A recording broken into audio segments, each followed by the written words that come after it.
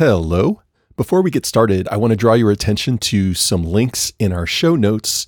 If you're new to the show, welcome. If you enjoy what you hear today, please subscribe at phantompod.org/subscribe or in your podcast app of choice. If you're already a fan of the show, please consider joining our new Patreon. You'll get bonus episodes and other perks. Options start at just $3 a month. That URL is patreon.com/phantompower. And finally, please give us a 5-star rating. You just go to ratethispodcast.com/phantom. All right, let's get to it. This is Phantom Power.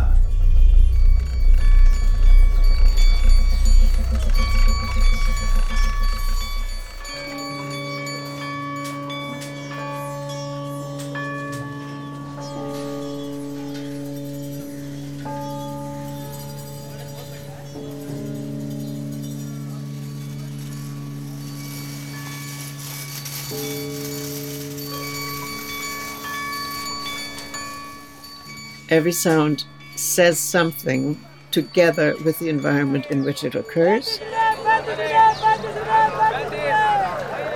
And we, as listeners, do our interpreting.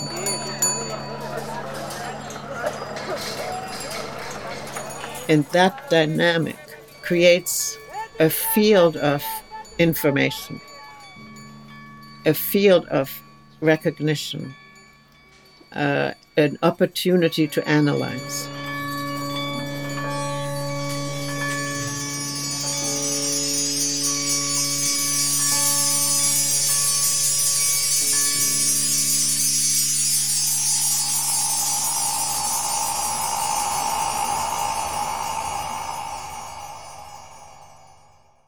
Welcome to another episode of Phantom Power, where artists and scholars talk about sound. I'm Mac Haygood, and you just heard an excerpt from a piece called Gently Penetrating Beneath the Sounding Surfaces of Another Place by my guest today, Hildegard Westerkamp. Hildegard Westerkamp is a composer, radio artist, and sound ecologist.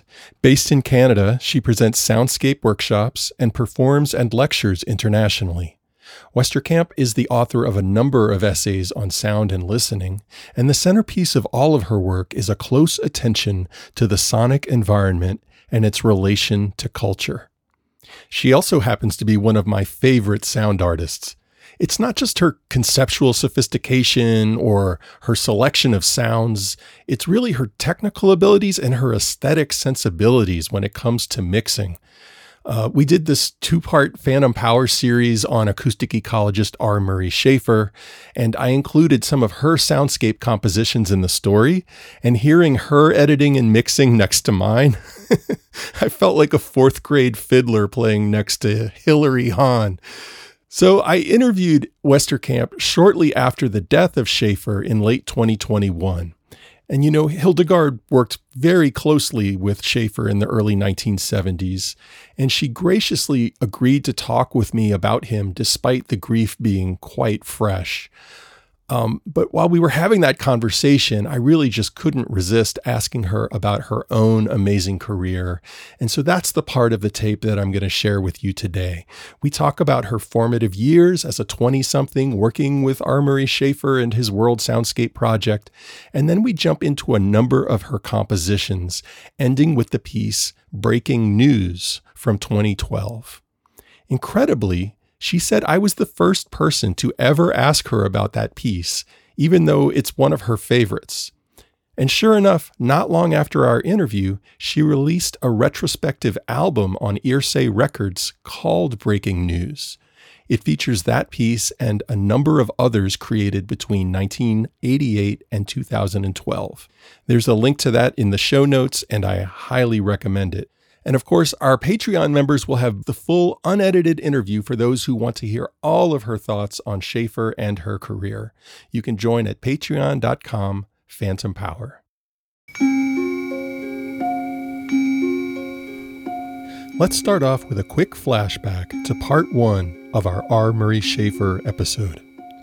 The year is 1973, and a 27-year-old Hildegard Westerkamp is about to meet Schaeffer for the first time. In the early 1970s, Hildegard Westerkamp was a recent émigré from Germany, studying music at the University of British Columbia. She enjoyed attending a series of noon-hour concerts and lectures at UBC, but she had no inkling that one of those lectures would completely change her life. The lecture was by a composer she had never heard of from Simon Fraser University. But he wasn't just talking about music.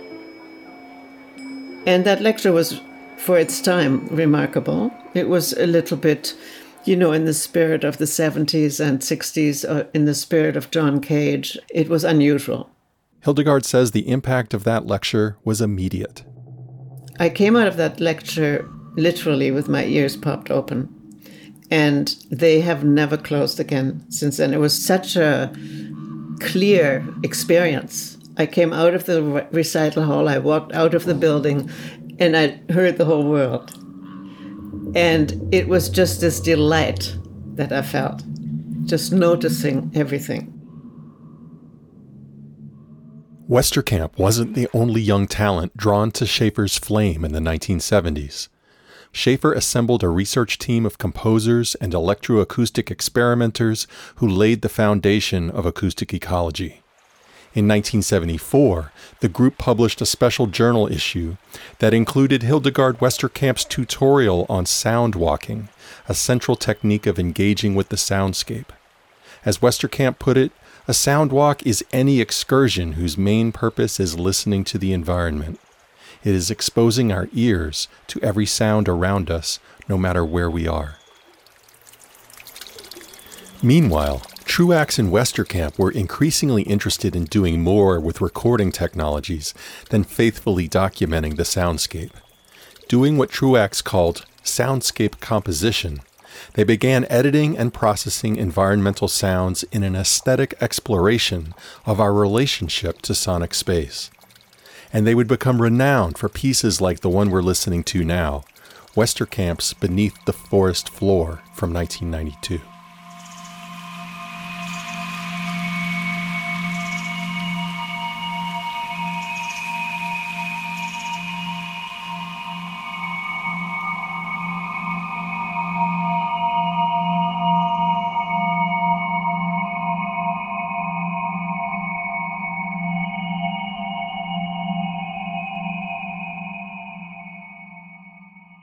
So yeah, that's a little excerpt from part one of our series on R. Murray Schaeffer and the World Soundscape Project, which was just so foundational to so much of what happens in the humanities and the arts around sound today.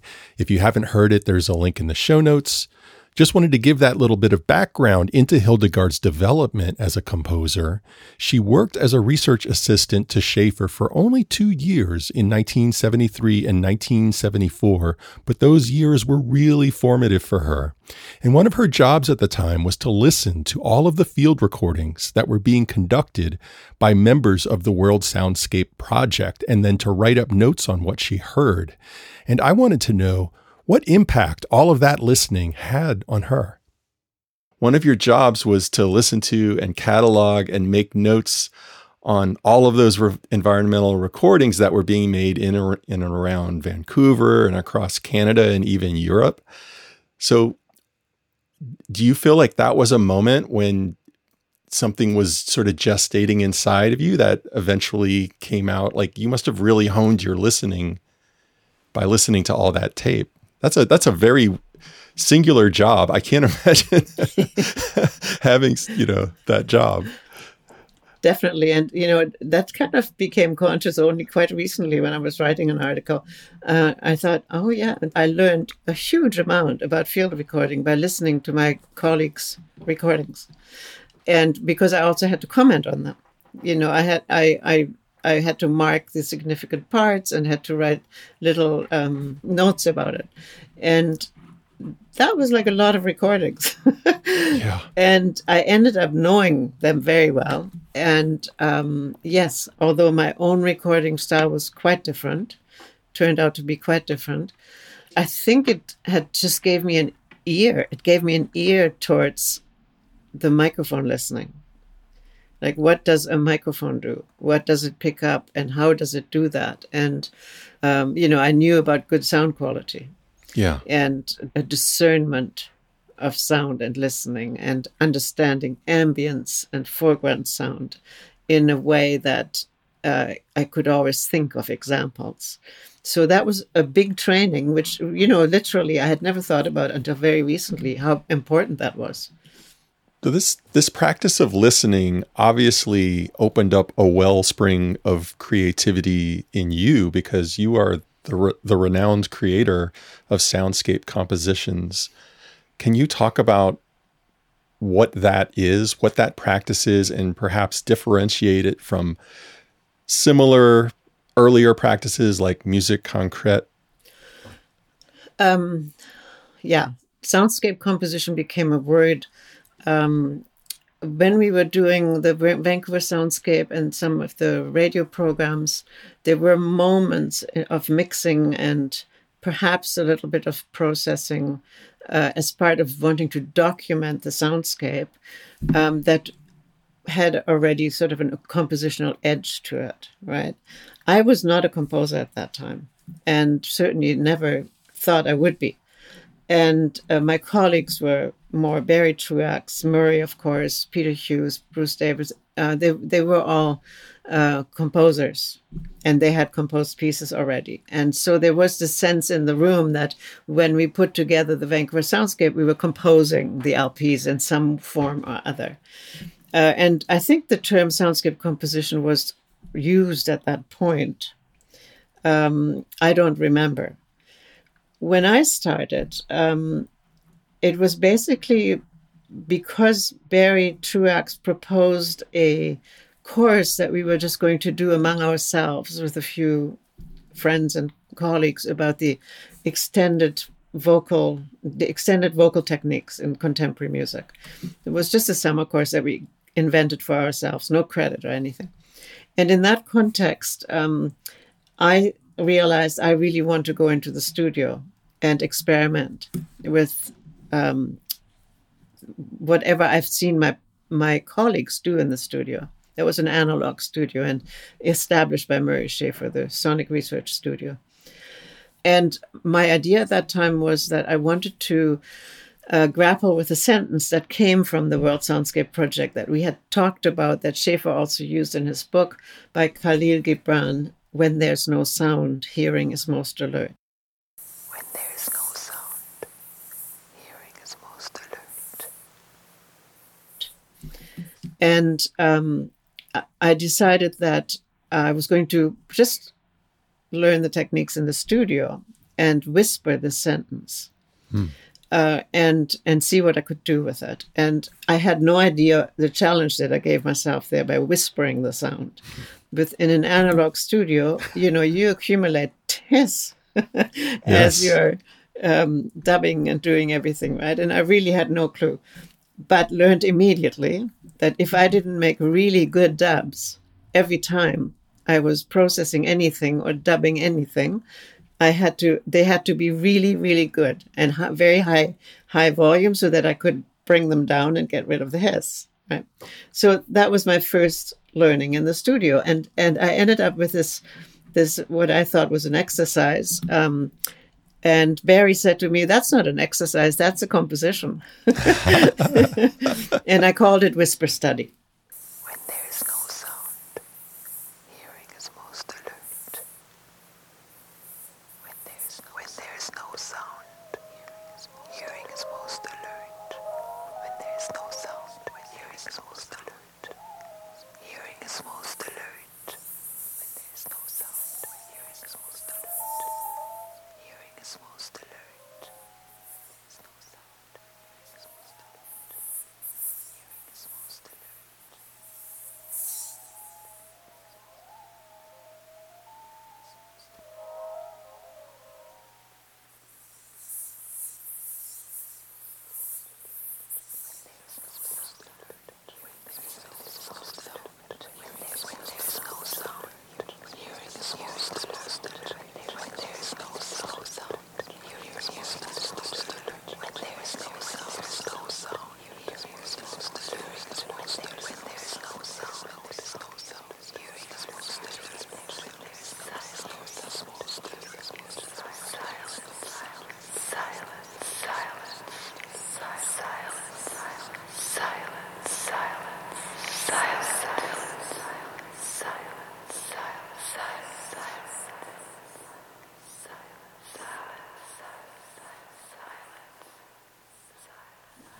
And that was my first composition.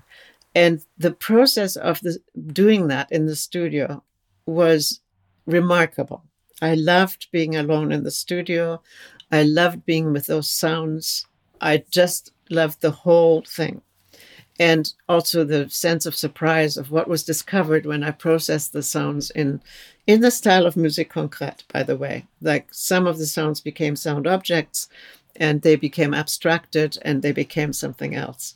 Yeah. What I loved right from the start was this edge between the actual original recording of me whispering and then what had happened to it in the process, the two together. And what had happened to it was that with a bunch of mixing and delay feedback and equalizing and all that, and mixing them all together, I got this very liquid, and speed changes, I got this very liquid, dense sound that sounded almost like a river. And that was a huge surprise to me and a delight. And of course, I had no clue what to do with that. But somehow I put all these sounds together. And I also added one more overtly musical sound with pitches, which is a recording from the World Soundscape Project library of an alpine horn being played in the distance. Hearing is most alert. When there's no sound, hearing is most alert. I thought, I need something else here. I can't just have this broadband, whispery, kind of sound. Something else has to happen there. And that my ears desired something else. And that's when I remembered this recording, because I knew all the recordings of the World Soundscape Project. I found it and put that in there. So then I had this composition, and I wasn't a composer. That was not what happened. That was not in my consciousness. But the experience of that work in the studio was so significant that I wanted to do more. And then I decided to do a piece with the foghorns and train horns and boat horns in Canada. That was your second piece? That was my second piece. Oh my God.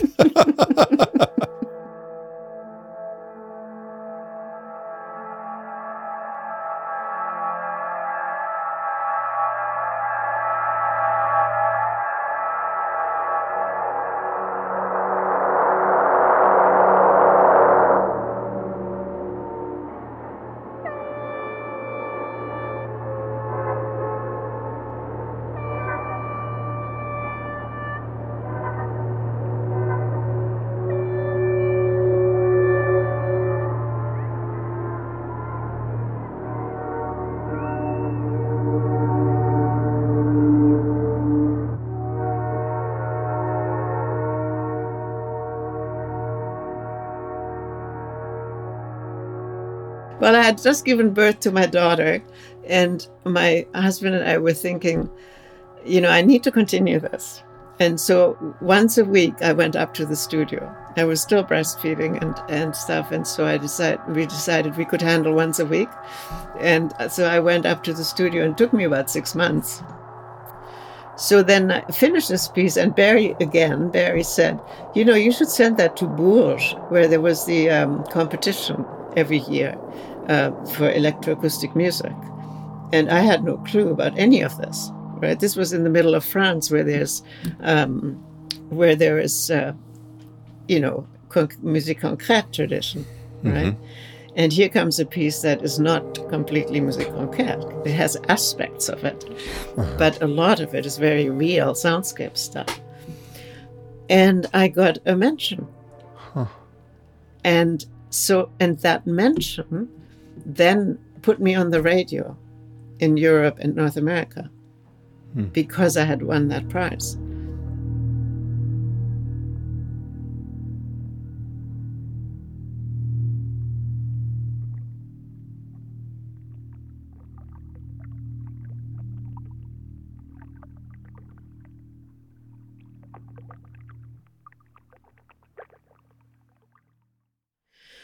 And then I got commissions because I'd won this prize. Yeah. And that was just scary because I just really didn't even know what a commission was. I was, I hadn't lived in the music world in the way many composers had. They had studied composition. They had studied in a way that they listened to new music in ways. Yes, I knew. I was familiar with a lot of new music, but not to the same extent. And I hadn't been really influenced by any composer, contemporary composer. I mean, I certainly had classical music in my bones because I grew up with that in my family. Yeah. So I had some sense of musical structure, and I had studied some of that, of course, in the traditional music studies. But contemporary music was very new to me when I came to Canada. That's when I learned about it first and most at UBC. So would you characterize those early tape pieces as being soundscape composition, or would you think of those as being transitional? How would you define soundscape composition?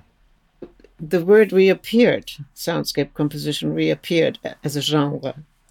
And I think it was as a result of what I was doing and was what some other people were doing. I would not have called it that at the time. I was just doing these pieces. And yes, the first ones clearly are soundscape compositions, because whisper study is very much about thinking about silence and wanting the listener to think about silence. And that was what we did in the World Soundscape Project. We would sit sometimes for hours discussing the meanings of silence, for example, right, as one topic. And that brought me to the sentence and brought me to wanting to do this in the studio. The horn piece was very much a result of having heard all these recordings that my colleagues had made on the west and east coast of Canada and also in Vancouver, and knowing these horns, knowing their meanings, understanding what they were saying in our communities. The next piece, A Walk Through the City. A walk through the city, sunlight edge, and the cymbal crash. Yes, I would say that's a soundscape composition. It's based on a poem by my then husband, Norbert Rübsatt. Follow the burning sign, the trail of bullets, the embers dying. It is about downtown east side of Vancouver, which is the darkest part of Vancouver, where the drugs and the alcohol and the addictions are, and homelessness. Discarded shoe, like an open mouth, a burn on the pavement.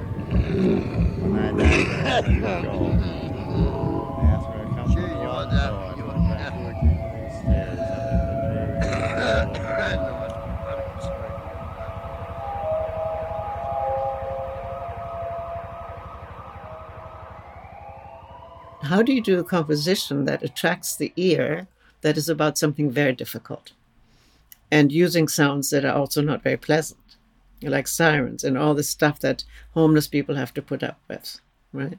So there was a lot of thought in there about environmental situations and soundscape.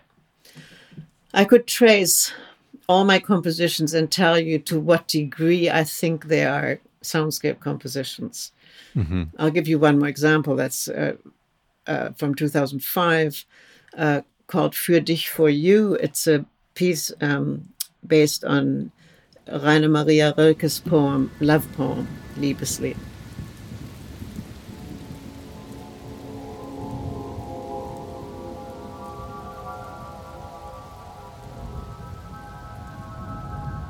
I gathered all the sounds from my home in Germany and from Vancouver that I liked a lot, that meant lots to me. And I had people read the poem in English and in German, and people that meant something in my life, that were very close to me. And Murray Schafer was one of those voices in there as well. And so I've surrounded myself in the studio with the sounds I loved. How shall I hold my soul so that it does not touch yours? So that it does not touch yours. How should I hold my soul How shall I lift it up over you so it reaches other things? so that it does not touch yours? How shall I lift it up over you so it reaches other things? How shall I lift it up over you? How shall I lift it over you, So it reaches other things. Wie soll ich sie hinheben über dich Wie zu soll ich anderen? sie hinheben über dich zu anderen? über dich zu anderen.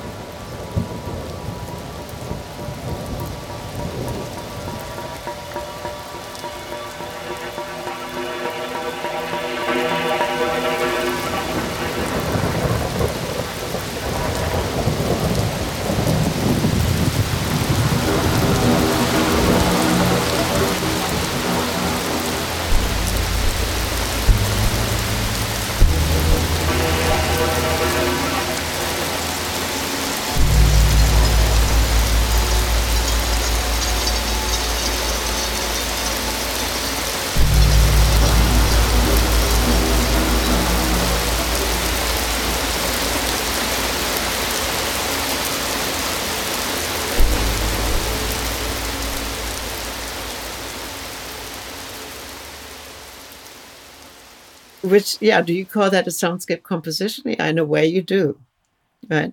But it's perhaps not as more activist oriented, right? It's not as clearly pointing at the soundscape as an issue, right? Yeah. How would you characterize something like breaking news?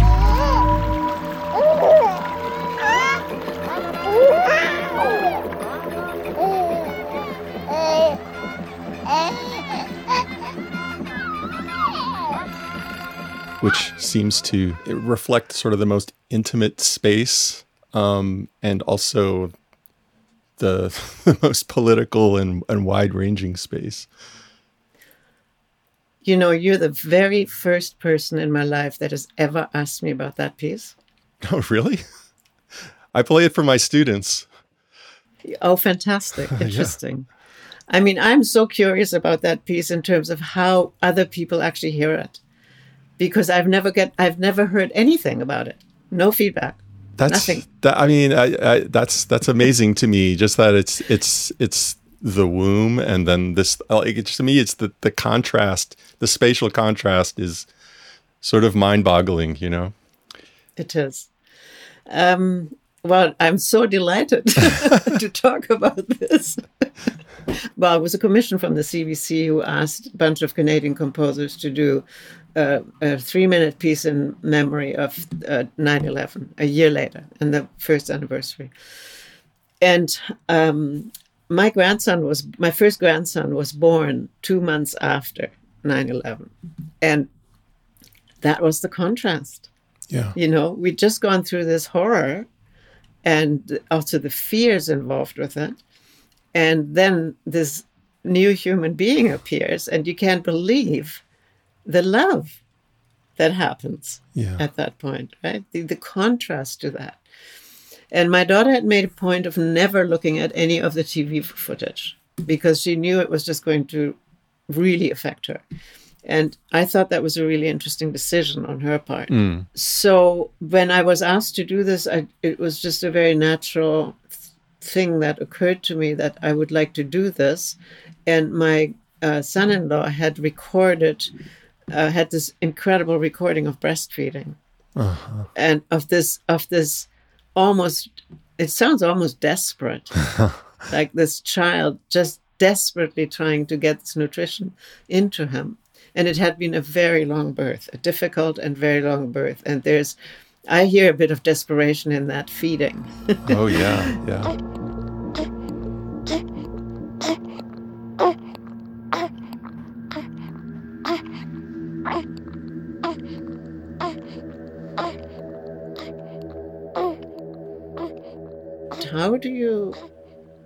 How do you speak about birth in the face of this disaster?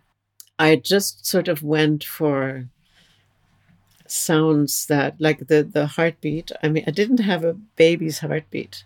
And that was a whole nother story. It's a long story. I happened to be at my mother's in Germany at the time, and I wasn't around my sounds, and I couldn't find a heartbeat. And so what we did is we did the adult heartbeat in kind of adult tempo. Mm-hmm. And then I sped it up to, so we did like, I don't know, maybe a few dozen on the keyboard.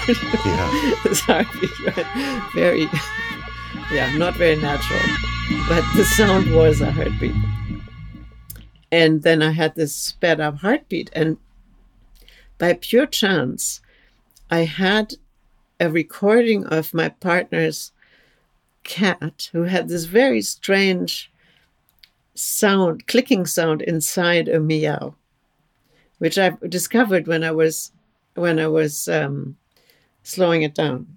Yeah, I was doing this piece for him about his cat, and when this was a few years earlier, and I heard this clicking sound, and for some reason I had that with me, and I thought, oh, that heartbeat reminds me of this clicking sound, and sure enough, that clicking sound had exactly the same tempo as the baby's heartbeat.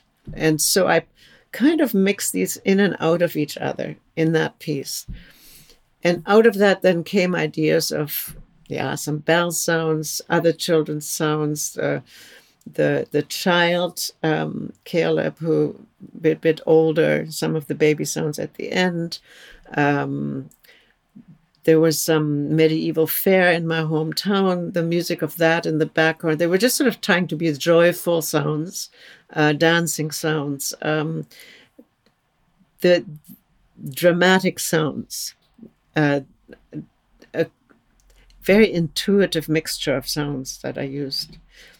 I don't remember all the details, but is that common in your work that when you're working with these sonic materials that you sort of try to do it in a intuitive way? Is it a free associative way? Is it a way about thinking about different textures rubbing up against one another? Yeah, that is definitely a very strong element. Initially, I might have a theme or a topic, and I might have the recordings from the place that it's about or from the situation that it's about.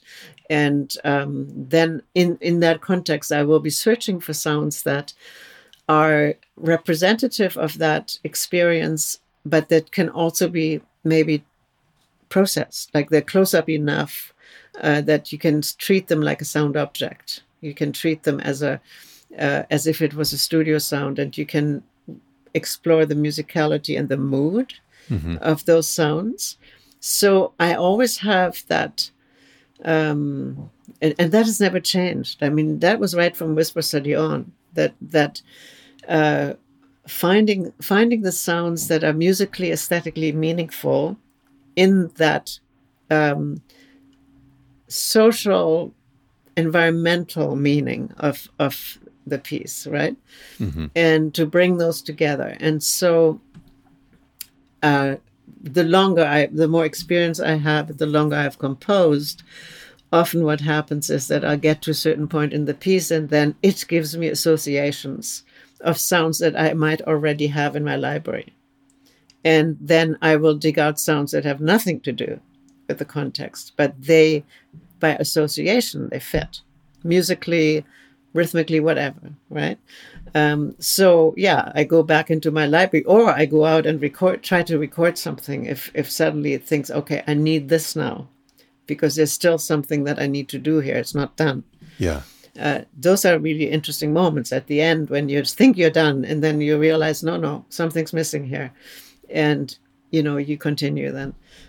So it's not all pure at all, It's what comes together is what you want to say in the piece in terms of the message, whether it's environmental or whatever, or whether it's purely about listening or anything, or about a place, comes together with the composer who wants to present music, who wants to present something that attracts the ear, that engages the ear. Luckily, we have bandpass filters and equalizers. We can just go into the studio and get rid of the city. Pretend it's not there. Pretend we are somewhere far away.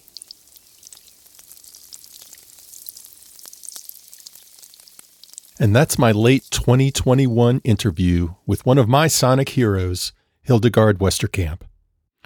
Let's wrap up by listening to that 3-minute, 18-second piece that we were just talking about, one that responds to the hatred and terror of 9/11 by presenting the joy and hope of new life. Breaking news.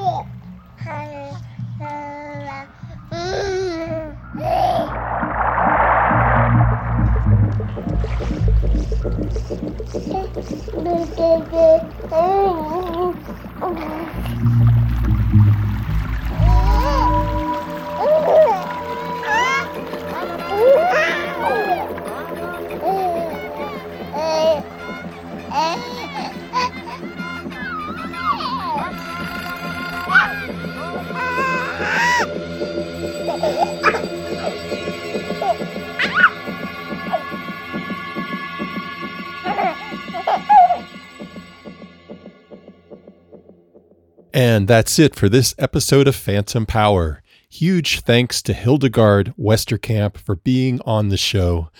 Learn more about the pieces we heard today, plus read Hildegard's essays and more at her website, hildegardwesterkamp.ca, and go buy her recent album, Breaking News, at earsaymusic.bandcamp.com. Both of those links, plus transcripts and all of our past shows, it's all at our website, phantompod.org. Don't forget to subscribe if you're new to the show, and I would love it if someone would write a review. It's been a while since we've seen one, so I would love to kick off 2023 with a review. You can do that at ratethispodcast.com/phantom.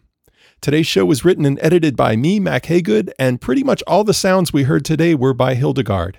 Phantom Power's production team includes Craig Ely, Ravi Krishnaswamy, and Amy Sherseth. Our production coordinator and transcriber is Jason Megacy. Take care. Happy New Year. See you next time.